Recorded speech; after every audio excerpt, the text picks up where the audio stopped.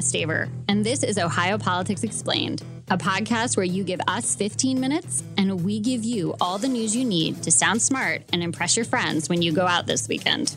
Ohio is in the middle of the biggest public corruption scandal in state history. It involves a web of dark money, an Ohio-based Fortune 500 company, 4.5 million consumers, and some top politicos. The case has already taken some dramatic turns: arrests, guilty pleas, FBI searches, executive firings, and the suicide of one defendant. And in this special episode of Ohio Politics Explained, we're going to walk through what it's like to wear a wire. Joining me is Tyler Furman, the whistleblower who went to the FBI with his concerns. Welcome to the show, Tyler. Thanks, Anna. I appreciate it. I'm glad to be here. So before I ask you all the questions about how you actually put on a wire, I think it's important to give our listeners a little context, just in case they haven't been following this as closely as we have. So the trial of former Ohio House Speaker Larry Householder and former Ohio Republican Party Chair Matt Borges centers around a law known as House Bill 6.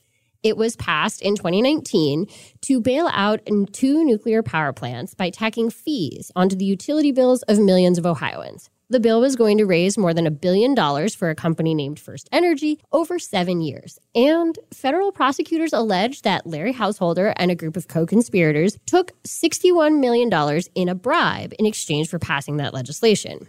Where Tyler factors into all of this is the summer of 2019. That's after the bill became law, but when a group was working to put it on the ballot. So Ohio law says that you can take a law that's been passed to referendum, where voters get to decide whether they want to keep it. And you were working with a group trying to repeal House Bill 6, and an old friend of yours, Matt Borges, reached out. So let's start there. Did he call you, text you? How did he first connect with you about House Bill 6? Yeah, I talked to Matt about on the repeal campaign before I took it. He was not just a close friend of mine, but was a mentor. And I knew that he was going to be on the opposite side of being offered, and I didn't want to damage either our professional or our personal relationship. So then you get together with Matt at some point. He invites you to talk about the repeal, or how do you end up at that Graders where you now took that infamous photo of you with the chocolate milkshake? Matt asked me to meet him for coffee, and we met. And when we got together, he literally proceeded to tell me that if I would provide him with inside information about the number of signatures being collected, the locations of the people collecting the signatures, and other information, that he would make it worth my while. He asked how much I had left to pay off on my car. He asked about child support arrears that he knew that I owed from a period of unemployment that I had experienced. He knew personal details about my financial and professional situation and said, we can take care of all of those things. I just need you to provide me with inside information about what's going on. And that didn't sit right with me. I immediately felt very, very violated. This was somebody I trusted, looked up to, had built a good relationship with, and he was asking me to do something that I immediately knew was wrong. So I left that meeting and I called one of my best friends who I trust immensely. I've known him since I was about 9 or 10 years old. And his recommendation was to reach out to law enforcement. And that is what I did. So you called the FBI. Is that weird? Do you just did you Google the number? How did you find it? So I was actually provided with the number for the special agent in charge, Agent Wetzel, by my friend, who I'm not sure how he had obtained it. But yeah, it was a little bit bizarre. I called this phone number, had no idea who was on the other end, and just gave sort of a high-level overview of the conversation I had just had. And Agent Wetzel responded with, "Can you meet me tomorrow?" And I said yes. And, I kind of expected, maybe I'm going to go to a building that's unmarked, or maybe I'm going to meet him in some clandestine location, something like that. It'll probably be a really tough looking guy in a dark suit and sunglasses, all of the things that you sort of assume. It was warm outside. He was dressed appropriately for the weather and was this very kind, friendly individual. It was not intimidating, but it was not what I expected at all. The entire experience from that perspective was honestly very bizarre. So then he asks you if you can record some conversations between you and Matt Borges. Did he ask you that initially, or how does that work?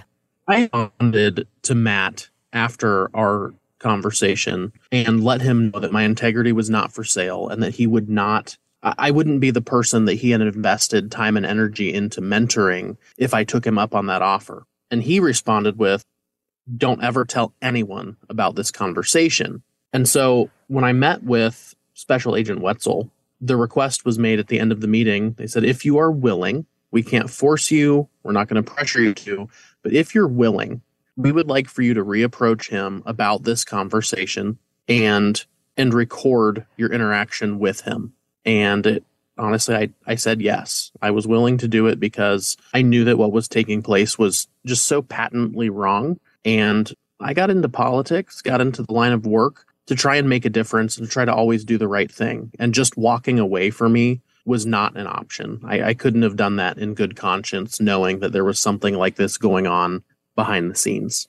So is it like The Sopranos? Do they like strap a wire to your chest? Is it like a little pen in your pocket? Like where did it go?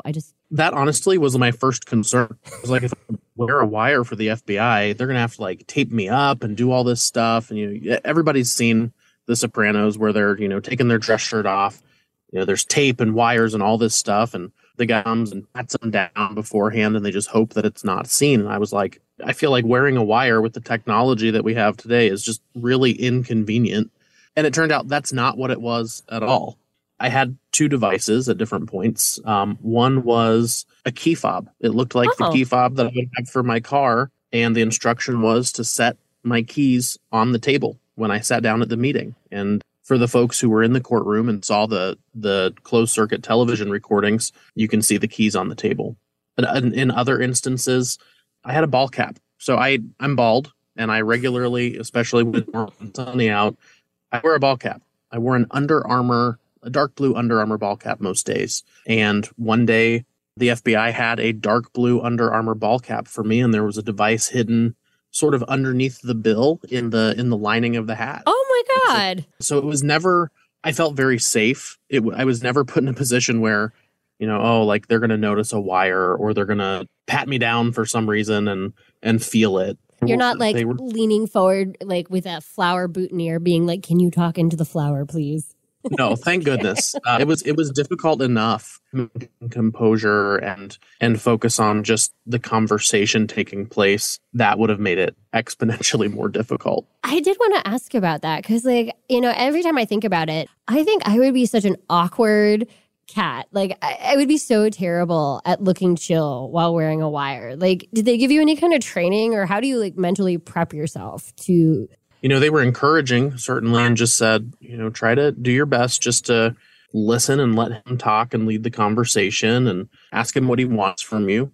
I'll be really honest, it was probably the most difficult thing I've ever done because it's not just awkward, but it's terrifying in a lot of ways, especially with some of the conversation that had taken place. I felt like I was being strong-armed or threatened by what was being offered. And I also felt like I had a lot to lose. Saying to someone that expects blind loyalty, as is so often the case in politics, I thought if I hadn't done it, if I didn't agree to it, what would happen to my career? And there was the personal relationship with Borges. It has to be just personally difficult because this was a person that you cared for and respected. Exactly. Yeah. And so all of those factors really made it hard. And so, my focus in those moments was just to let him lead the conversation, to really just kind of keep things in perspective, to breathe deep and try my best to kind of ignore the adrenaline rush that comes with that type of anxiety. They were jarring experiences. Yeah, I would think, like I said, I just feel like I'd be so blatantly, awkwardly obvious, but maybe not. Maybe it's like, as weird as it sounds, like when you have a zit and you think everybody notices, but people don't notice nearly as much as you think they do. But so you wear this wire a couple of times and you get the information that ultimately ends up leading to the arrest of Matt Borges. Did you have any contact with him, or I guess what was your reaction when he's arrested and the documents start coming out and it starts becoming obvious that someone has recorded Matt Borges, and I'm sure he pretty quickly knew who it was? So the last time Matt and I had any direct interaction was October 22nd of 2019 at the federal courthouse in Columbus. There was a hearing related to the ballot initiative, and we acknowledged each other there. We spoke on the phone that morning or the night before, but after that, we have had absolutely zero contact. I've been the topic of a lot of the things that he has said in news interviews and other places, as well as on his personal website. He released unredacted, confidential, private information about me, copies of my social security card and old employment records and things like that. But we've not had any direct interaction. But because of the fact that in 2018, I worked for both Matt Borges and Larry Householder and was the only person from that crew that went on to help with the referendum campaign for House Bill 6, it was very evident to a lot of folks very quickly who, quote unquote, CHS won, the government's designation for me, who that was. And so as soon as the arrests took place, I was at the dentist actually that morning, and my phone started blowing up. People started calling and emailing and texting to see if I was all right, to ask me questions. And, it was overwhelming. And at one point, actually, I did want to circle back. I believe Borges made some sort of off-color joke about blowing up your house. Is that right? I'll be honest, Anna, I don't think it was a joke at all. I didn't take it that way when he said it. We were toward the end of one of our meetings, and he said, and I'll edit this for the sake of the listeners. He said, if you're messing with us, we'll blow up your house. That was a moment that just sort of a cold chill ran through me. I will never forget it because, we were at that point, we were past joking around. In politics, there's a lot of dark humor, and I understand that. But we were past that point. He had consistently been asking me, are you recording this for the dispatch? Or if I get a phone call from Randy Ludlow, or if you're recording this and you're going to hand it off to Laura Bischoff or someone else, he was very threatening in that way and kept going back to it, and then followed it with, seriously, though, if you're messing with us, we'll blow up your house.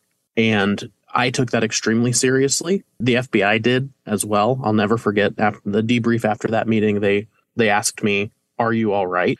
And I was rattled. And they said, we take those things seriously, as should you. And that really, it changed the way things felt even more. It made a hard situation even worse.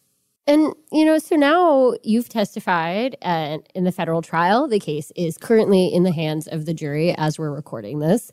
It could be potentially decided by the time we finish recording this. We don't really know. You can never really predict what a jury will do or how long they'll take. Right. But you've kind of, you've come full circle on this. How do you feel about it now, looking back? Honestly, I'm really glad to be done with my portion of it. I'm also, truthfully, I'm really relieved to be able to tell my story. I've spent several years now having to remain quiet because of my role. And while Matt Borges and others went on public media campaigns to try and besmirch my name and demean my character, I had to stay quiet. And I've come up in an industry where when someone makes claims about you, you have the ability to defend yourself. And I've not had that. So I'm glad to be able to tell my story.